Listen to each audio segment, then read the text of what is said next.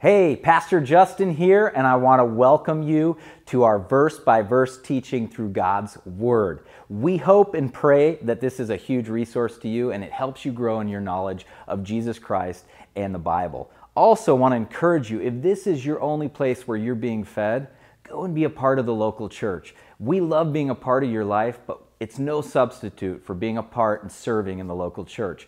Also, if this has blessed you, we would love to hear about it. There's an email that's listed below, and if you send us an email and just tell us how God's Word has changed your life, it would bless us tremendously. Also, would you pray and consider maybe helping us continue this ministry and getting God's Word all over the world? You can do that by going to newheightsohio.com and click on the Giving tab.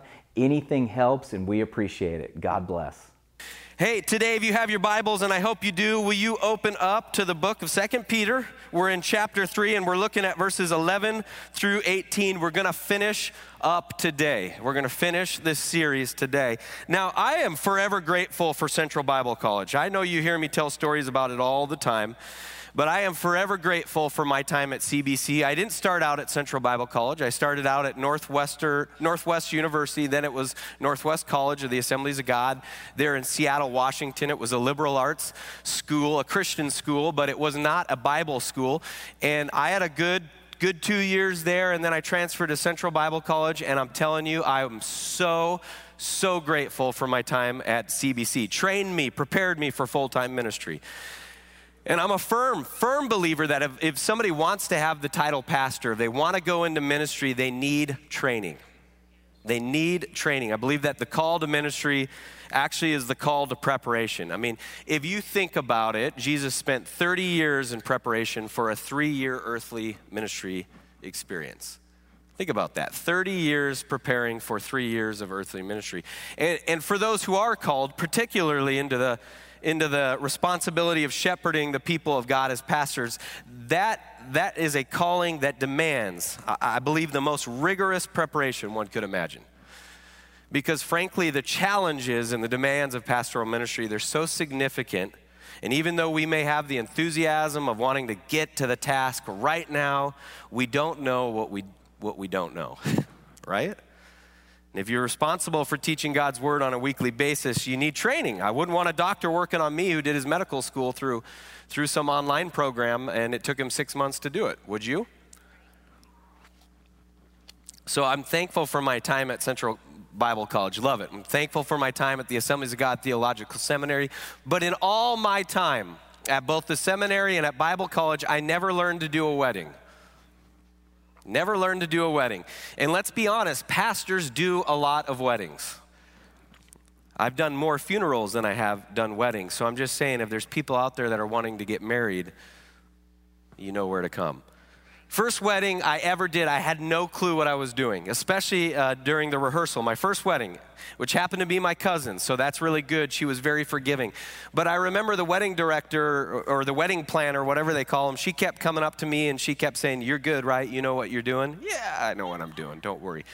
So the rehearsal came and I went up to the front and everybody was looking at me and saying, "Well, what do we do?" And I said, "Well, as soon as the music kicks on, just, march down to the stage or whatever, and then we'll get going." And I'm sitting there reading my minister's manual and I'm looking at what I need to do next. The music kicks on, everybody's coming down, they don't know where to go, they're standing all over the place, and finally the wedding director said, "You don't know what you're doing, do you?" Was it that obvious? She said, you got to show everybody their spot to where they go. You got to sometimes even put an X. Do you have tape to put down on where they need to be on the stage? No, I don't, but I can point to it. So I pointed and told them where they're going, and they did that, and everybody, it's amazing once you know where you're going and what you're doing, how smooth things will go. Because what you believe about where you're going or where you're going to end up has bearing on how you march in. I'll say that again. What you believe about where you're going to end up has bearing on how you march in. The same is true for our eschatology. If you're wondering what that word is, I know it's a big word. It's the part of theology that's concerned with death, judgment, the final destiny of the soul and of humankind. Eschatology. There you go. You learned a new word today. What you and I believe about the end of the world is going to determine how we march towards it. So the purpose of prophetic truth is not speculation, but motivation. So Peter concludes his letter with some very practical admonitions, the kind of admonitions that every one of us need in our life today. And I'll be honest, as a pastor, it is unfortunate. It's even disappointing that so many believers run from one prophetic conference to another with their little notebooks, and they're going to mark up their Bibles, they're going to draw up their charts, and yet with all of that, they don't live a life that gives God any glory whatsoever. Every true follower of Jesus Christ believes that Jesus is coming back. We talked about it. If you missed my sermon from 2 weeks ago, here's the big idea. Jesus is coming back. Jesus said he would, he is, and it should change the way we live, right? The belief that Jesus is coming back, that should really motivate the way that the church lives right now. It should motivate the way that you live right now. One pastor said this: I've moved off the planning committee and I've joined the welcoming committee. I like that. It doesn't mean we should stop studying prophecy, or that it doesn't even mean that every opposing viewpoint is correct, because that's impossible. But it does mean this, that whatever view that we have today, that view should make a difference in our lives. I get really annoyed sometimes, even in my own denomination, when I see ministers arguing over eschatology, and they're missing the big picture here. Eschatology really should be helping us change, and it should form our life right now. So whatever you believe, I won't get into it today. Whatever you believe, it should change the way you live right now. Now, I want to tell you, we see this word all throughout Peter's letter, make an effort. We're going to see it in our text today. Make effort, make effort. In fact, 2 Peter chapter 1, verse 5, Peter said this: for this very reason, make every effort. Some translations say, be diligent to supplement your faith with virtue, and virtue with knowledge. Then again, in chapter 5 verses down, he says this: therefore, brothers, be all the more diligent to confirm your calling and election, for if you practice these qualities, you will never fall. Then again, another 5 verses, same chapter, chapter 1, he says, and I will make every effort. Again, some translations, be diligent, so that after my departure, you may be able at any time to recall these things. So guess what? If you and I are going to be successful Christ followers, we have to learn to make an effort. We have to learn to make an effort. We've got to put something into it. We have to be diligent. This is what Peter's going to end the letter on. Peter gives us 3 areas of our spiritual life that we're going to need to make an effort in. He gives us 3 applications regarding how you and I are to wait for the return of Jesus. I want to look at the first one with you. It's in we're going to look at verses 11 through 14. It's real simple. If you're taking notes, write it down. Be godly. Be godly. Look with me, starting verse 11. Since all these things are thus to be dissolved. Now, you guys know, actually, you know what? I didn't pray. Let's pray. As we dive into this text, let's pray. Father, we love you and praise you. God, we want you to be God today in this place. We want you to be God and establish yourself, not just in this sanctuary with us as a corporate body, but in our lives individually. Be our God. Be glorified and be worshiped and praised today. And Lord, I pray that your Holy Spirit would do what only your Holy Spirit can do. Would you enlighten us to understand, to grasp, and be able to apply your text to our life so we can actually see life transformation. We pray this in Jesus' name. Amen. So I need to stop here just for a minute. Since all these things are thus to be dissolved, there's a lot of powerful truth in that statement, okay? So I want to stop for a minute. Can't help it. It's just such a powerful truth we just read. Peter's just told us that nothing man-made is going to be in eternity. Nothing man-made is going to be eternity. Think about that for a minute. God is going to destroy everything that is made by humans. And then the kingdom of God, everything in the kingdom of God, everything will be made by God. So everything in the kingdom of God is not going to be made by you or me. That means everything that we have down here is going to be destroyed. Now that truth, it should rattle our worldview. You think about it, our priorities should be God's priorities. And God's priorities are people. People. Man, I love my house. I do. I love it. I'm so grateful for my home, but I can't take it to heaven. Some people really love their cars. And I said some people. Because some of us are like, thank God we're not taking our car to heaven. Big Red, my big van, she ain't going to make it to heaven. And I love my big red van. But it's not going to heaven.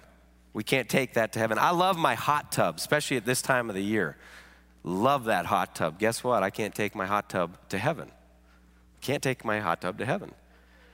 Now, do you know what does make it to heaven? People. People.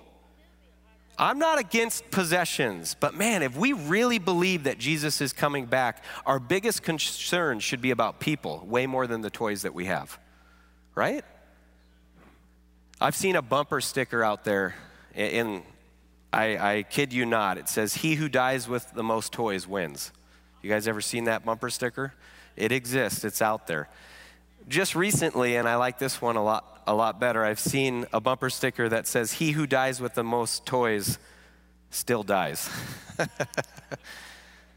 We're all going to die. Every one of our possessions that we have, we can't take to heaven with us.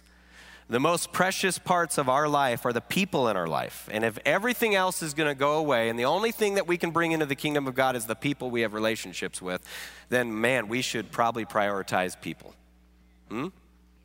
So all the investments that you make ultimately will be for naught. All the investments that you make in people will endure forever. Jesus died for people. People must be God's priority. If people are God's priority, then they need to be our priority, right? I've heard a saying in this church once or twice that if God cares about the lost, we better care about the lost, right? So if we love God and God loves us, then people should be our priority. And I mean, this is what Peter's telling us right here. And it should be life-changing for us. Everything, and I mean everything, is going to go away except for Jesus and people. So church, listen to me. Make sure that Jesus and people are your priorities, right? All right, let's finish. Since all these things are thus to be dissolved, what sort of people ought you to be in lives of holiness and godliness, waiting for and hastening the coming of the day of God, because of which the heavens will be set on fire and dissolved, and the heavenly bodies will melt as they burn, but according to his promise, we are waiting for new heavens and a new earth in which righteousness dwells. Therefore, beloved, there it is again, beloved, since you are waiting for these, be diligent to be found by him without spot or blemish and at peace. Now, not sure what great philosopher came up with the saying, but it's pretty good. If it looks like a duck, walks like a duck, and quacks like a duck, then it's probably a duck, right? What a person says or does is usually a good indicator of who that person is. If it doesn't look like a duck, if it doesn't walk like a duck, and it doesn't quack like a duck, well then, man, it probably isn't a duck, right? And this is what Peter is saying about false teachers. Not just false teachers, but their followers. If a person doesn't walk like a Christian, if a person doesn't talk like a Christian, then they're probably not Christians. And if you don't really believe that Jesus is coming back, then you don't really care about how you live. So the basic idea of what Peter is telling us is that a right view of Jesus' second coming should lead to the right kind of living right now. Right now. It should change the way that you and I live. If we truly believe Jesus is coming back, it is going to change everything, right? Now, you know, these four verses here that we're looking at right now, these verses 11 through 14, they're pretty similar to the if-then statements that Peter makes in chapter 2. If you look at verses 4 through 10, you don't have to go back, but really in chapter 2, verses 4 through 10, Peter's talking a lot about God's track record of justice. And he uses a lot of these if-then statements. If you go back, you look, you're going to see that Peter basically says this: If Jesus is coming back to judge the wicked and deliver the righteous, well, then you really should live righteously while you wait for him to come back. I mean, it's a no-brainer for Peter. Should be a no-brainer for us. If the end of the world is going to be destroyed and Jesus is coming back to judge the living and the dead, then it just makes sense that his readers should respond by living godly lives, right? Remember, Peter's already told us in verse 10 that that Jesus is going to come back. He's already made sure that we're aware of that. Verse 10, but the day of the Lord will come like a thief. Isn't it funny that thieves don't give you a heads up that they're coming to rob your house? It's not like Home Alone where we know they're coming and we can set up all kinds of booby traps to get these crooks and these thieves. We don't know when they're coming. They use the element of surprise, right? So, but the day of the Lord will come like a thief. The heavens will disappear with a roar. The elements will be destroyed by fire. And the earth and everything done in it will be laid bare. Now in verse 12, Peter completes this idea and he tells us this. He tells us that there's going to be the destruction of the heavens. It's going to be done by fire. He says the elements are going to melt in the heat. And then, but in verse 11 where we started, he poses this question. So if all of this is happening, what should you do about it? How should you live? And he immediately gives us an answer. You should live holy and godly lives. Holy and godly lives. What does that mean? If you've grown up in the church, you've heard those terms. I always say they're Christianese terms. Holiness and godliness.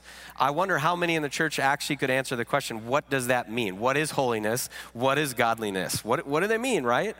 What does a life that's godly and holy look like? Is it someone who doesn't do anything pleasurable?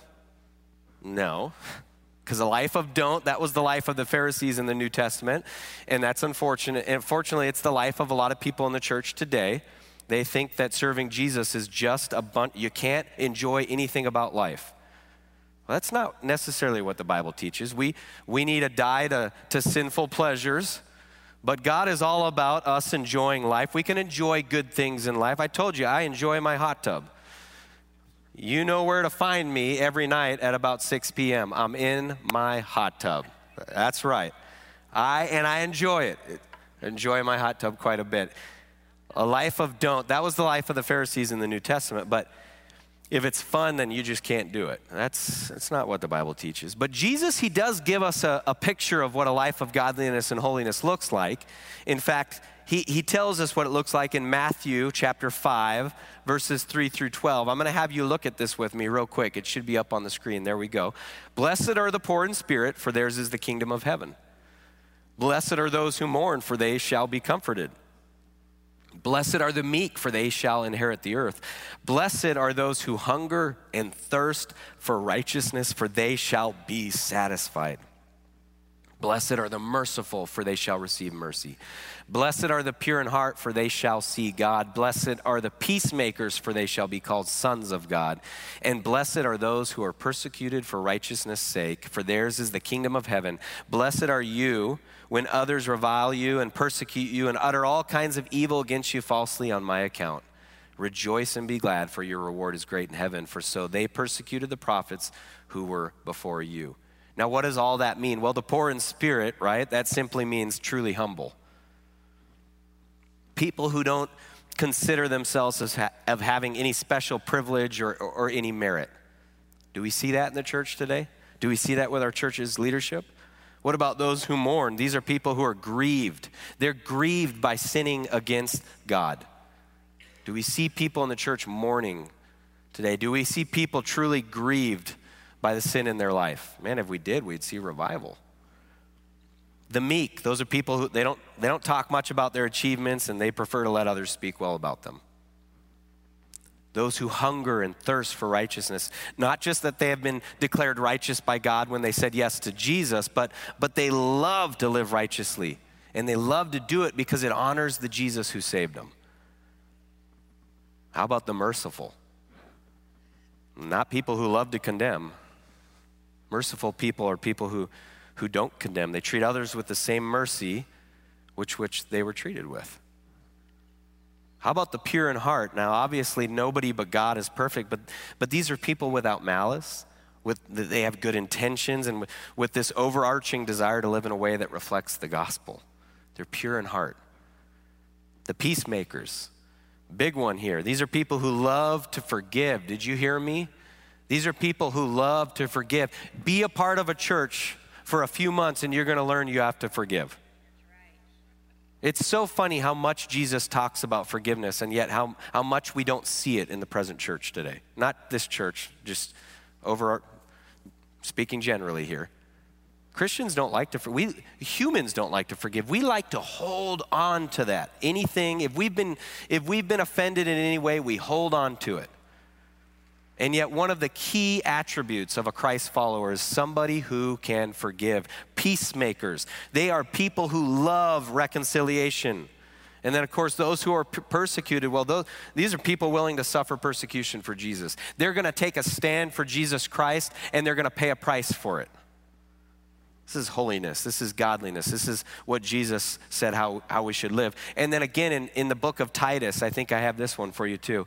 In the book of Titus in chapter 2, verse 11 through 13, Paul says something. I want you to take note. He says, "For the grace of God has appeared, bringing salvation for all people." And then listen to this, verse 12, "training us to renounce ungodliness and worldly passions and to live self-controlled, upright, and godly lives in the present age, waiting for a blessed hope, the appearing of the glory of our great God and Savior, Jesus Christ." So listen, Peter's not teaching anything new. He's teaching what Paul taught. The grace of God, that's what saves us, and it's the grace. It's the grace of God that enables you and I to say no to worldly desires. And guess what? Contrary to popular opinion, we do need to say no to worldly desires. It is the call of the Christian. We are supposed to say no to worldly desires. Don't miss out on that part. Peter stresses it. Paul stresses it. Paul's command to Titus and to all of us, live self-controlled, upright, and godly lives while we wait for Jesus to come back. Listen, church, conduct matters. Behavior matters. Conduct matters. How you live your life matters. We are called to deny ourselves the enjoyment of certain sinful pleasures, and we're only able to do this by the training that comes from His grace. But it's our responsibility. You have a part in your Christian walk. The whole idea, I hear it all the time, let go and let God. Well, under certain circumstances and context, that's really powerful. Oh, our roof is leaking. How about that? One more thing we're going to fix. That's okay. Under certain under certain contexts, that's really good. Let go, let God. Sometimes life is out of your control and there's nothing you can do but let go and let God. Guess what? When it comes to your behavior and your conduct, you don't just let go. You've got a personal responsibility.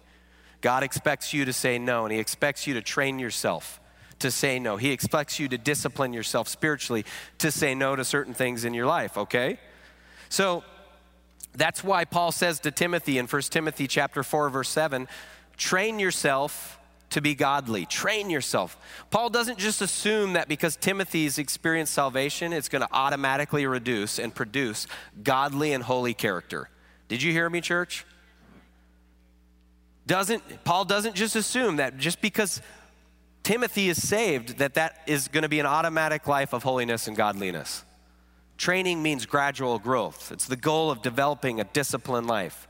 So listen, first and foremost, you've got to begin by having a strict, not just strict, but impartial look into your own heart and seek out what it is most likely to prevent you from advancing in godliness.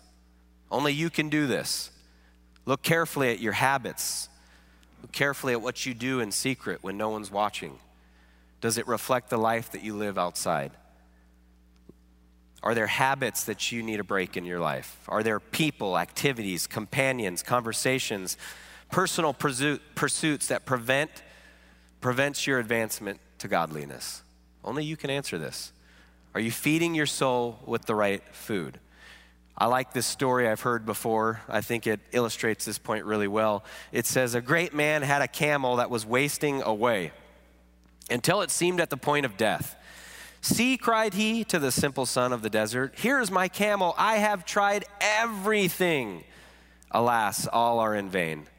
The plain man looked at the hollow sides, the staring bones, the projecting ribs. O most learned philosopher, said he, thy camel needeth but one thing. What is it, my son? Asked the old wise man eagerly. Food, sir, and plenty of it. Dear me, cried the philosopher, I never thought of that. So question is this, is your soul starved? Is your soul starved? Are you addressing the real and true issue of your spiritual condition? Are you dealing with the true problem of ungodliness in your life? And are you feeding yourself the right food?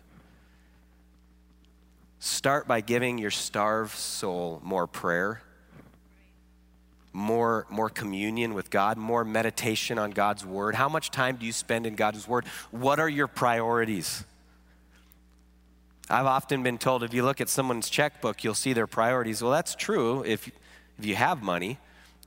But there were times where I was in college, if you looked at my checkbook, you wouldn't determine anything, but man, he's really poor. It's not just what you give. That's not it. But if you looked at somebody's life, where are they investing their time, their energy? That's where their priorities are going to be. Where are you investing? Where are your priorities? Examine yourself. You got to find out the root cause for your lack. If that's something in your life today that you would say, man, Pastor Justin, I don't read my Bible enough. I'm not someone who really prays except before dinner, lunch, or breakfast. It's not a habit in my life. I don't have a lot of these habits that you're talking about right now. You've got to look at yourself and find out the root cause for your lack. You're not free from responsibility in your Christian walk, okay? Just because you cannot earn grace, there's nothing you can do to earn grace, doesn't mean that you don't have responsibility in your walk with Jesus. You see, you can get to heaven by the grace, but you can lose out on victory and blessings and benefits right here, right now, if you don't take responsibility, if you don't make an effort. I get sick and tired sometimes of people coming in, not here, of course, people coming into my office and saying, man, I want this blessing, I want this blessing, but their life does not reflect a life of discipline. You want the benefits and the blessing that come with following Jesus, then you've got to put a little effort into it. Amen?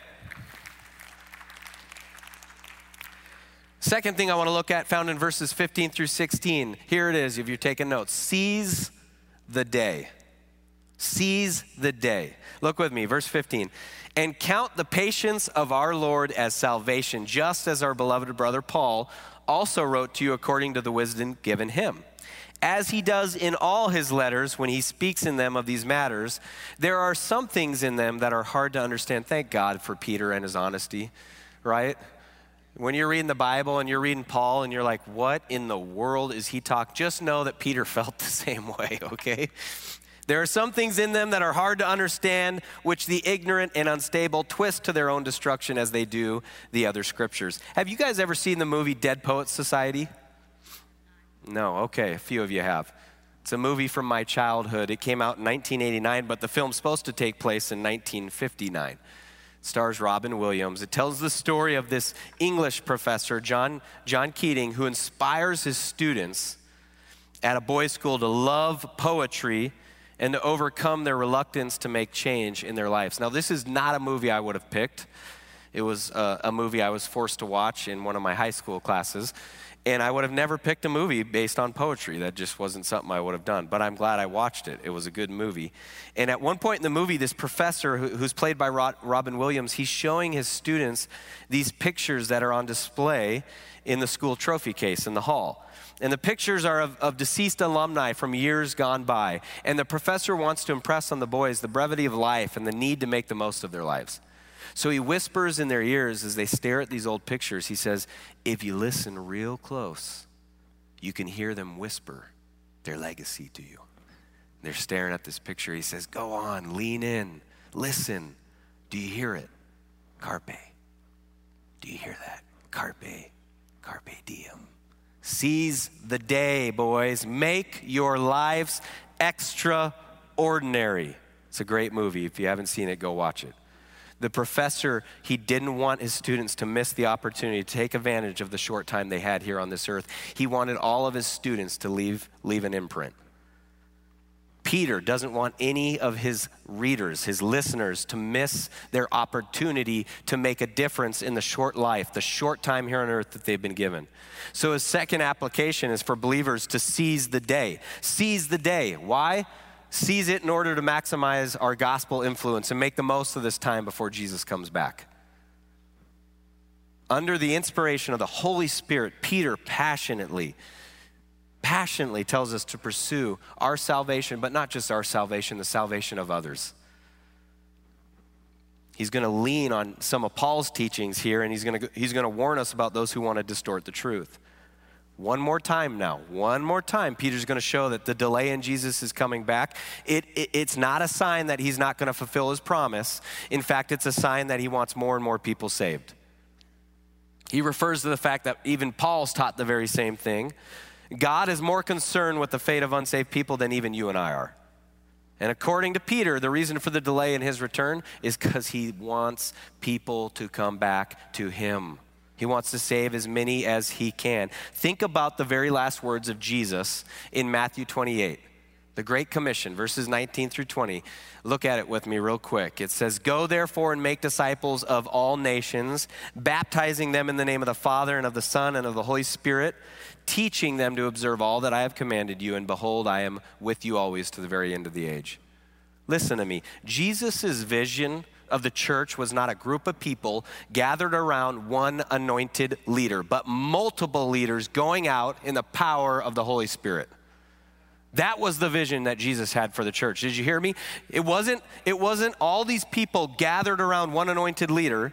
It was a community of anointed leaders going out empowered by the Holy Spirit and making a difference in people's lives. That's the vision that Jesus had for the church. And it's a claim that very few of us take seriously. I mean, Jesus literally said that a multiplicity of spirit-filled leaders would be greater than his earthly bodily presence. You think about that. Jesus said the church has the potential of doing even greater things or having a greater impact than even what he did while he lived here on earth. But that's only going to happen if the church realizes it and takes the claim serious, that you are called by God, you are chosen to go make a difference. I told you the Great Commission in the original Greek, it's more like as you are going. That leaves nobody out. You've said yes to Jesus. You've got a call on your life to go make disciples. Can you imagine the power of a church in which ordinary members know what it means to be filled with the Spirit of God and led by the Spirit of God?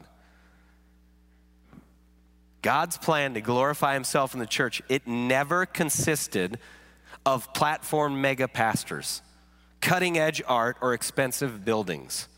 There's nothing wrong with any of those things. We've dumped a lot of money into our building. And by the way, if you haven't gone downstairs, go downstairs and see what we're doing, because I know I pitched my vision almost 2 years ago now, and it's been real slow, but God is faithful, God is good, it's happening. Go downstairs and look at what we've done in our kids' family center.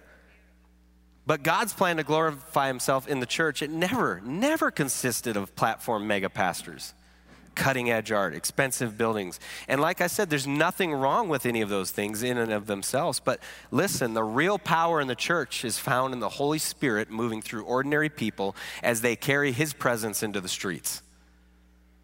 The real power is sitting right here in the chairs. That's where the real power is going to be. Luke goes out of his way to show that the biggest advances of the gospel happen through ordinary people. Ordinary people. All of the miracles in the book of Acts. There's 40 miracles in the book of Acts recorded, and 39 of them were done outside of the church. Did you hear me? 39 miracles in the book of Acts were done outside the church. Man, that's crazy when you think about it. You know what? We need to expect that kind of ratio today. That's the kind of ratio we need to expect. If we experience 5 miracles on a Sunday morning, I want to see 25 miracles and hear about 25 miracles happening Monday through Friday at your workplace, on your neighborhood streets. In our post-Christian age, there are going to be fewer and fewer people who are going to casually make their way into our churches. This is just a reality that we're facing as the Christian church. The de-churched are becoming the unchurched. They view Christianity the way that maybe you and I might view Islam. And think about this for a minute. I probably wouldn't meander my way into a mosque, even if their music was awesome, even if their imam was an engaging speaker and he was doing a really good series on relationships, or a really neat series on at the movies and applying basic truths to your life. I probably, honestly, I wouldn't walk into that building just because of the way I was raised, because of, it's just the way it is, right? We can't expect cutting edge music and entertaining speakers to continue doing the same trick. You think people are just going to walk into our church especially in today's world with what they're being told about the church, what culture's teaching them. You think they're just going to decide on Sunday, I'm going to walk into this church. Man, that looks really cool. They have a really neat sign. I saw them on Facebook. It was really cool. I heard they do incredible music, and they've got some big, awesome screen in the back that's just amazing, the technology. Why, doggone it, I'm going to walk in on Sunday. I don't think so. People in our day are going to increasingly have to be reached outside the walls of the church. And that means individual believers living filled with the Spirit is more important than ever. You see, my vision for this church is you guys. You guys. I want to see you filled with the Holy Spirit. I want to resource you on a Sunday morning. I want to teach you God's word. I want you to go out filled with the Holy Spirit and make disciples. That's what I want to see. And that means that as a church, we've got to focus on empowering and equipping those in our church for ministry. That's what we do. I won't lie to you, it's pretty encouraging to see attendance numbers grow when they do. But I know that incremental growth won't make a difference for 99% of the people in the greater Cincinnati area. We, New Heights Church, we need to empower our people to multiply God's power where they already are. You guys need the power of the Holy Spirit in your workplace. You need to be empowered by the Holy Spirit to go and preach the gospel in your neighborhood, in your workplace. You need the power of the Holy Spirit. That's why Paul said God gave the apostles, the prophets, the evangelists, the shepherds, and teachers to do what? To equip the saints for the work of the ministry. What that means is that when I became a pastor, I kind of in some ways left the ministry. Because my role as a pastor isn't just to do ministry, but to equip you people to understand your calling in God's mission and to see you guys carry it out. It's the role of a pastor. God's kingdom advances as we multiply our leaders, not as we hoard them. My job is to produce leaders. And our goal here at New Heights Church is that we develop a leadership pipeline. It's a way for us to help people clarify their calling and gain the competence to accomplish it. Everybody who comes, you look at our wall, we intentionally commission every member. That's because everybody who says yes to Jesus has a call. At the basic level, we're going to help members become leaders. Then we're going to help leaders become ministers. That's why we're starting a leadership college. This is not the time in our country to shut down Bible colleges. This is the time we need to focus on it intentionally and be strategic about it. We need church planners more than we've ever needed them before, and they need to be trained. They need to know God's word and know how to handle it because we've got so many opposing views coming. If they don't know God's word, it's going to be too easy to fall. And with all due respect, people don't need fluff right now from the pulpit. They need God's truth. We want to see church planners, missionaries, lay leaders, etc. being produced here at New Heights Church. We want to fill the homes, the offices, the neighborhoods of Cincinnati and all around the world with leaders, not merely Christian converts, but Christian disciples. My prayer is that this church truly understands that multiplication is greater than addition. Do you hear me? That's our desire as a church because the greatest ministry power happens not as we add to our numbers, but as we empower and we release people into the world. It happens when we open our hands to God and we say, we don't want to be a group of people gathered around a leader, but we want to be a leadership factory. God, may that be the story here at New Heights Church in this new season. As you want to take us to new heights, would we be a leadership producing factory? Seize the day. Make the most of your time. Bring as many people to heaven as you can. But Peter doesn't just emphasize that. He also says in order to do that, in order to make the most of your time here, to seize the day, you're going to have to not get caught up with false teaching. When Peter lumps Paul's letters together with the other letters, we see that in verse 16, we gain this insight, and it's huge, and I don't want you to miss it. Jesus himself viewed the Old Testament scripture as fully authoritative and binding when properly interpreted and applied. They were the word of God. We see that in Mark chapter 7. Then Peter in chapter 1, verses 20 through 21, that prophetic scripture, and I think he would include all of the Old Testament, was inspired by God as men were moved by the Holy Spirit. So when he puts Paul's letters in the same category, he's He's, I believe, claiming an equal inspiration and authority for Paul. He confirms that what Paul claimed for himself, Paul said of his own teaching in 1 Corinthians 2:13, he says, we impart this in words not taught by human wisdom, but taught by the Spirit. This is why the Bible stands at the center of the Christian life. New Heights Church believes the Bible is the inspired Word of God, that it stands before us as our guide and over us as our judge and under us as the rock of our hope. John Wesley wrote in the preface of his standard sermons, he said, I am a spirit come from God and returning to God, just hovering over a great gulf till a few moments hence I am no more seen. I drop into an unchangeable eternity. I want to know one thing, the way to heaven. He hath written it down in a book. Oh, give me that book at any price. Give me the book of God.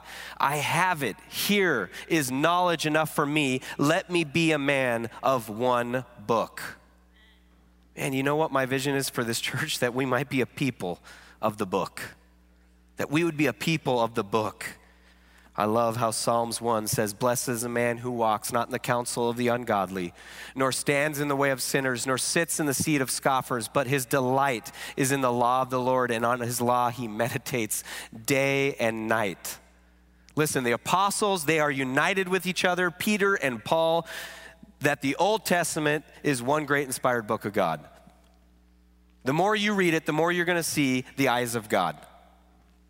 Too many believers today are being led astray by false teaching being done in the name of Christianity, but it has nothing to do with this book. Not on my clock.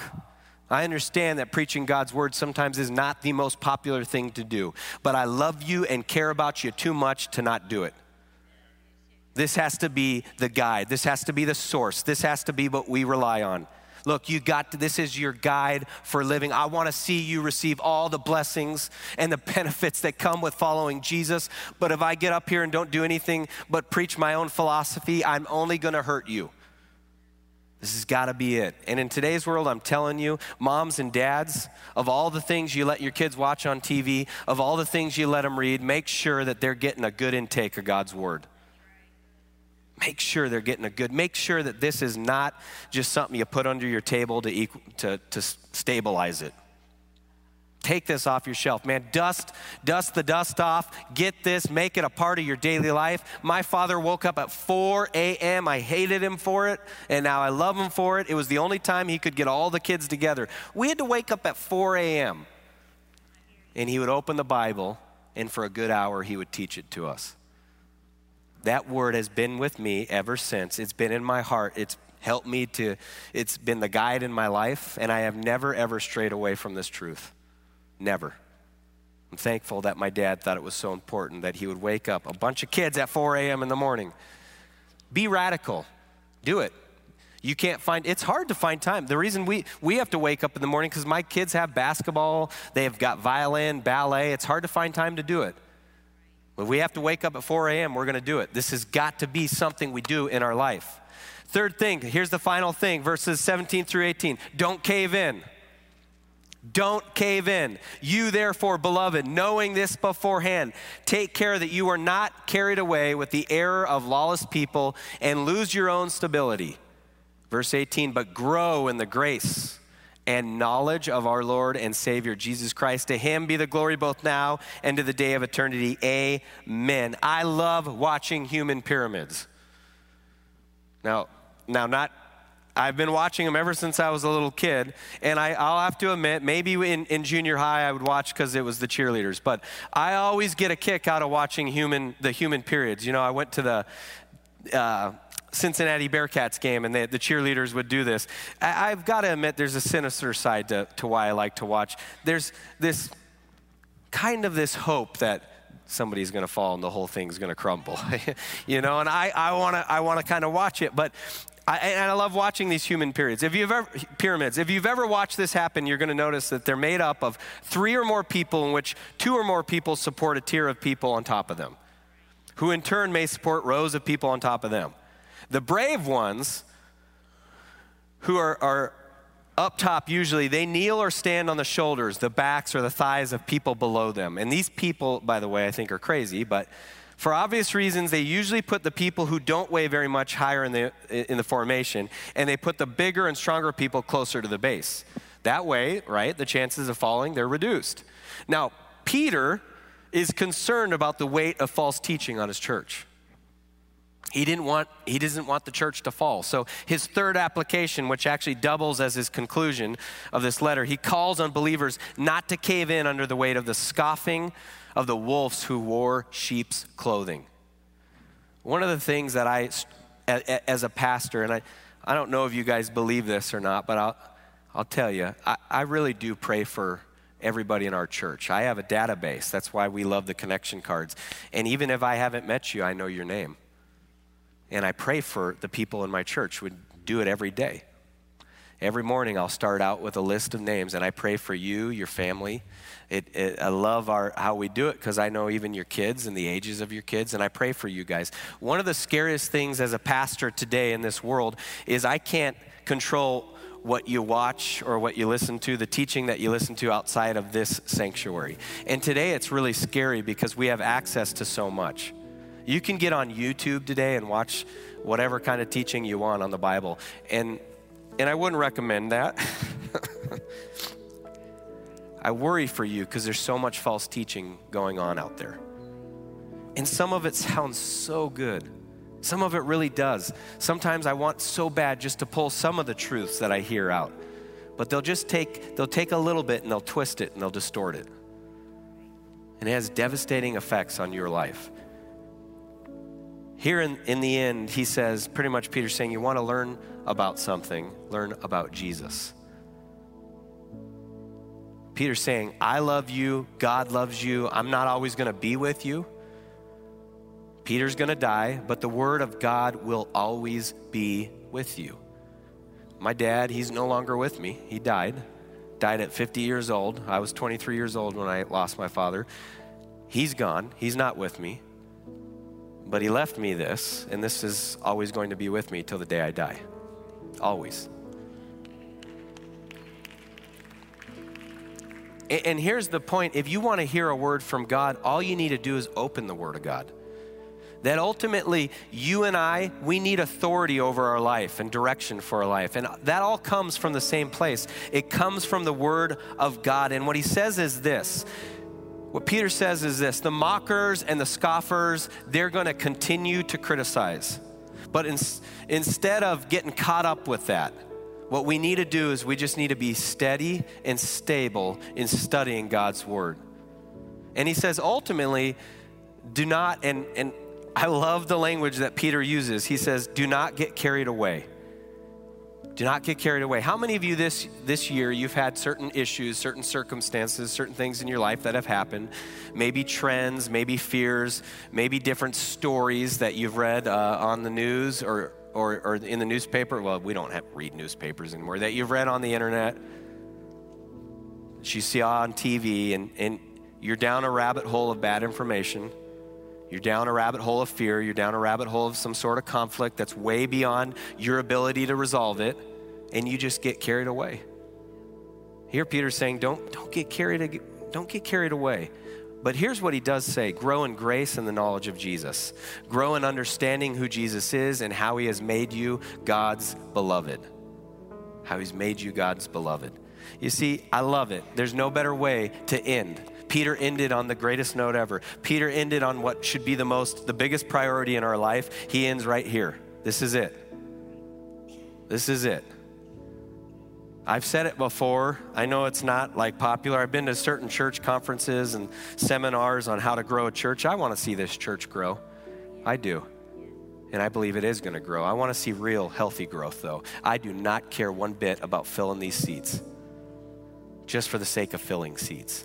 What I want to see is people coming in on a Sunday morning and experiencing the power that comes from God's word.